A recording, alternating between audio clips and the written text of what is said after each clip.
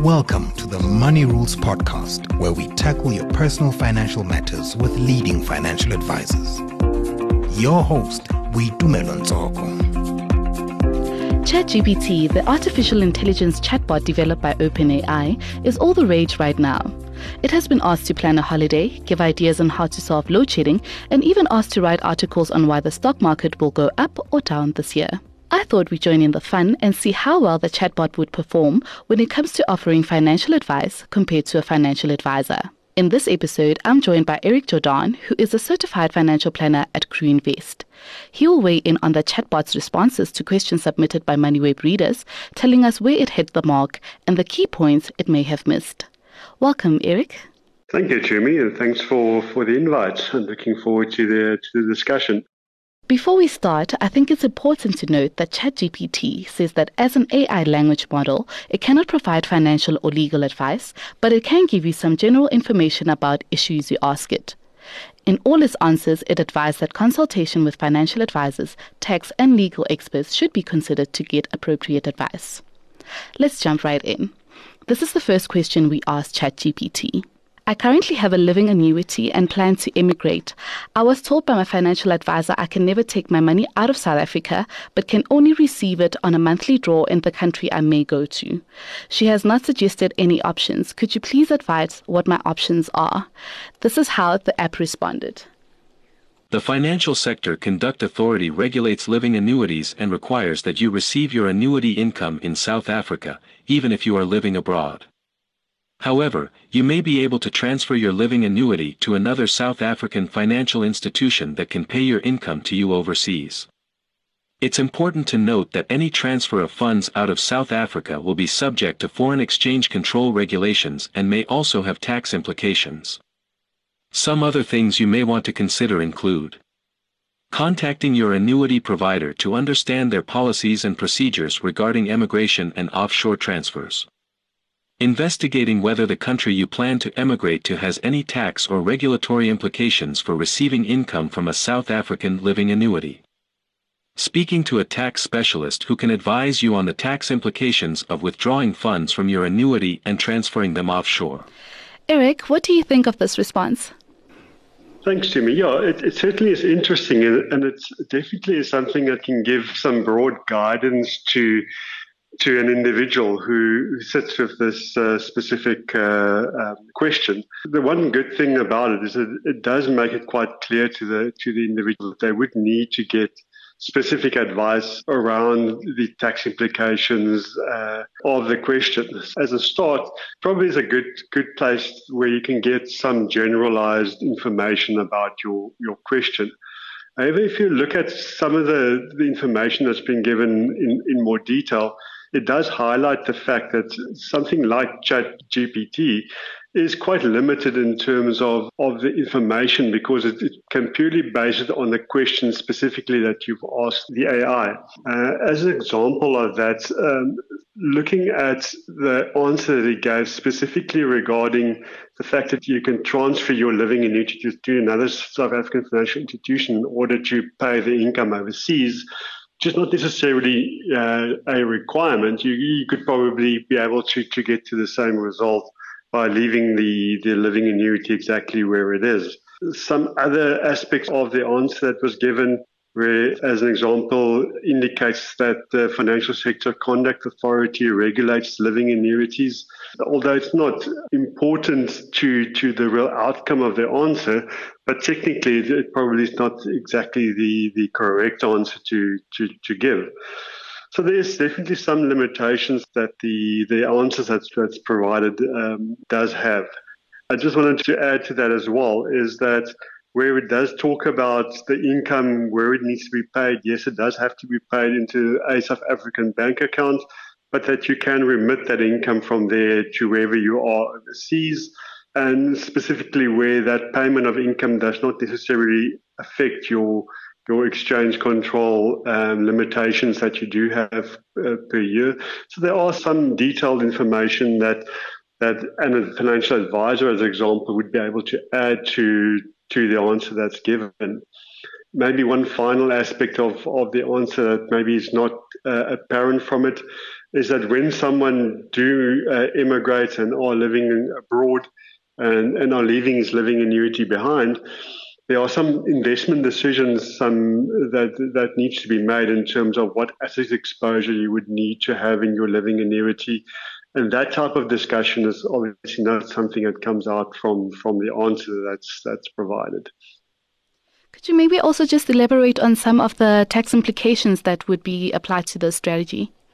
Yes, so as an example, where someone do receive a living annuity income within South Africa, although you might break your tax residency and are no longer a tax resident in South Africa, the fact that you are still receiving a living annuity income within South Africa will still make that income taxable within the country, because it will be seen as a deemed income received in South Africa. So yes, it will have some tax implications still in South Africa, but also there you need to look at the jurisdiction that you are living in then, at that point in time, and how they would view a pension that the resident is receiving. There also might be double tax agreements that comes into play. So there's definitely a lot of more nuanced answer to the question that would need to be determined by asking the individual a lot more detailed questions about the exact position that's set before them. All right, and this is the next question we asked the chatbot. I am 37 and under debt review. Is it possible to request a partial withdrawal from my pension fund to settle my debts? I can't get a loan or credit anywhere. Here's its response. It is possible to access your pension fund before retirement through a process called a withdrawal benefit. However, there are certain conditions that must be met to be eligible for a withdrawal benefit. Firstly, you must have left your employer or be retired from the workforce. Secondly, you must have been a member of the pension fund for at least 2 years, and thirdly, the amount you are requesting to withdraw must be less than the total value of your pension fund. If you meet these conditions and your pension fund allows for partial withdrawals, you may be able to request a partial withdrawal to settle your debts. However, it's essential to consider the long-term effects of accessing your pension fund before retirement, as this may impact your retirement savings. It's strongly recommended that you speak to a financial advisor or debt counselor before making any decisions regarding accessing your pension fund. They can assess your situation and provide guidance on the best course of action for your financial well-being. Eric, could you please share your thoughts on this? As per the previous one, there are some good aspects to the answer, as it gives some broad guidance in terms of what the options are for the individual. And it does guide them towards speaking to a financial advisor before making decisions. So those probably are the good aspects of it. But again, when asking a question like that, where you are requesting the possibility of a withdrawal from a pension fund, there are a lot more nuance to the question before you can really give an answer. As an example, when we refer to a pension fund, there could be various different types of pension funds that's available in South Africa. And you need to understand what type of pension fund the individual is belonging to before you can give an answer. What I'm referring to there is you either have a defined benefit or a defined contribution fund, and both of them could have different aspects or rules around what benefits you receive when you withdraw from a pension fund. The second aspect to that as well is what does withdrawal from a pension fund means? Does it require, obviously it would require the person to exit the fund, which means they would need to resign from their employer. So those are quite dramatic implications to the person asking the question, which they might not have had in mind when they read the answer that is given by ChatGPT. So those are the type of aspects that you would really need to delve in a bit more deeper with a client when you sit with a client as a financial advisor and talk to them about what their options are. Obviously, other things like what the tax implications of making a withdrawal like that is, those are important aspects to discuss with a client before they can even consider something like making a withdrawal to settle debts. Eric, you touched on defined and undefined pension benefits. Could you maybe just elaborate a bit on that? Yeah, so either you have a defined contribution or defined benefit fund. And those are two different types of pension funds in South Africa. So defined benefit fund is where the rules of the pension fund determines what your benefit is that you would receive from the fund, either at retirement or at resignation prior to retirement. So that's typically your benefit is calculated by way of a formula which takes into account what your salary was at that point in time, what your years of service was, and that would be then used to determine what your benefit is. An example of a defined benefit fund in South Africa would, for instance, be the government employees pension fund, where they have a specific formula that determines what the benefit is that a member would get from the fund. The defined contribution fund, on the other hand, is probably more common at the moment in South Africa, and that's where you would make a contribution on a monthly basis towards the pension fund, and you would then choose which underlying investment fund your contributions would be paid into. So your ultimate benefit that you would receive from the fund would be linked to the value of your underlying investments that you have within the fund. And then our last question to the chatbot was this. Can a loan agreement between natural persons be worded in that the outstanding balance is written off without forming part of the grantor's estate? For example, a parent loans a child an X amount of money. The loan agreement states this will be repaid at a fixed repayment value. During the repayment term, the parent then passes away. Under normal procedure, the outstanding balance would form part of the parent's estate. Can it, however, be written into the loan agreement that the outstanding amount be written off or cease to be repaid? Or can the parent only bequeath this in their will to their child? This was ChatGPT's advice. A loan agreement between natural persons can include a provision for the outstanding balance to be written off upon the credit grantor's death. This is known as a forgiveness of debt clause. However, it's important to note that the inclusion of such a clause does not necessarily mean that the outstanding balance will not form part of the credit grantor's estate. The estate will still be responsible for settling any outstanding debts and obligations, and the executor of the estate will need to ensure that all creditors are paid before any assets can be distributed to beneficiaries.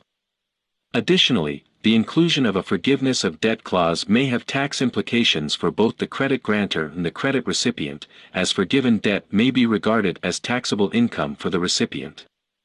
It's therefore recommended that individuals seek the advice of a qualified attorney or financial advisor before including such a clause in a loan agreement or will. Do you agree with this, Eric?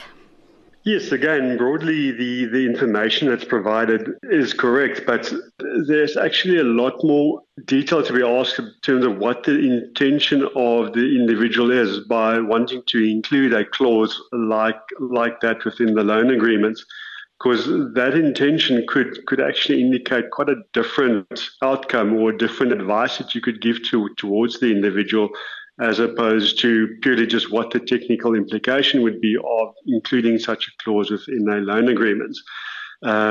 What my suspicion is around this is that the person asking the question might have the idea that including such a clause would from a estate cost perspective have some benefits towards that. But there might be certain tax aspects that the individual don't take into account by including such a clause. In other words, there might still be estate duty implications on the loan, even though the loan agreement is writing the loan off in the event of the death of the creditor. So there are quite a few implications that you need to understand, and how does that actually impact on the person's estate planning. Eric, how would you advise this person to then go about this, both the parent and the child? Yes, so from my perspective, I would much rather look at that in terms of dealing with the aspects within the will, because that's how you could more be fair across all the heirs. So depending on if there are more than one heir, to ensure that everyone is treated in a fair manner. And that can only be done if that specific loan is actually then taken into account in the ultimate estate of the individual. Also, by including a clause like that within the loan agreement, there could be certain donations tax implications. As an example, and I'm not sure if the individual actually understands that they're not really achieving any better outcome for themselves by including it in the loan agreement, as opposed to dealing with such a loan within the estate of the individual. Do you think a robo-advisor would have fared better in its response compared to ChatGPT? Yeah, robo-advice is also quite an interesting field that is developing all the time, and it definitely has its uses. Probably the one aspect at the moment is that robo-advice is still very limited in terms of the scope of what it is intended to use for at the moment. So if you look at the robo-advice technology that's available within South Africa at the moment, most of them are targeted towards guiding an individual towards making a investment decision in terms of determining what their risk appetite would be, what the suitable underlying investment choice would be, and what investment vehicle there are to use. And that is really based on a decision tree that the client would go through. So it's still very limited, but the benefit of doing that is it makes financial services available probably on a more cost-effective basis to individuals with a very limited or specific need that they would have. But asking broader questions from a robo-advice, like as an example, the withdrawal from a pension fund, that would not be an answer that you would be able to get from a robo-advice technology that's available in South Africa at the moment. And what other aspects should people be aware of when considering using the services of a robo-advisor? Yes, robo-advice, as I said, there's definitely a space for that because of the cost effectiveness that it provides. But there's limitations in terms of the advice that a robo-advisor can provide. So it very much is limited in terms of the questions that or the intention that you go to that robo-advisor for. So it is limited in terms of guiding you from an investment decision. And it doesn't take the holistic financial planning of an individual into account. As an example, I could go to a robo-advisor and wanting to start up a unit trust investment and have a regular monthly premium going in towards that investment. But there might be better ways of going about doing that investment depending on what your actual investment objective are. So if it is a longer-term retirement-focused investment, potentially you should be looking at using a different vehicle like a retirement annuity where you could get the tax benefits for contributing towards that investment. Similar, if it's an investment where you need access to the capital in the short term, again, that would guide you away from using a retirement annuity and more towards a unit trust-based investment. So sometimes it deals well with the specific question that you ask the robo-advisor, but there might be broader aspects that you need to take into account from a financial planning perspective to potentially give you a better outcome. Thank you so much for joining us on this episode, Eric. Perfect. Thanks a lot, Jimmy. It was really nice to talk about these new developments and yeah, I look forward to see how this develops into the future. That was Eric Jordan, who is a certified financial planner at Crew Invest. Thanks for listening to this episode of the Money Rules Podcast. To listen to more, go to moneyweb.co.za or the MoneyWeb app and follow MoneyWeb News for daily updates. Money Rules. MoneyWeb, your trusted source for business and investment insights.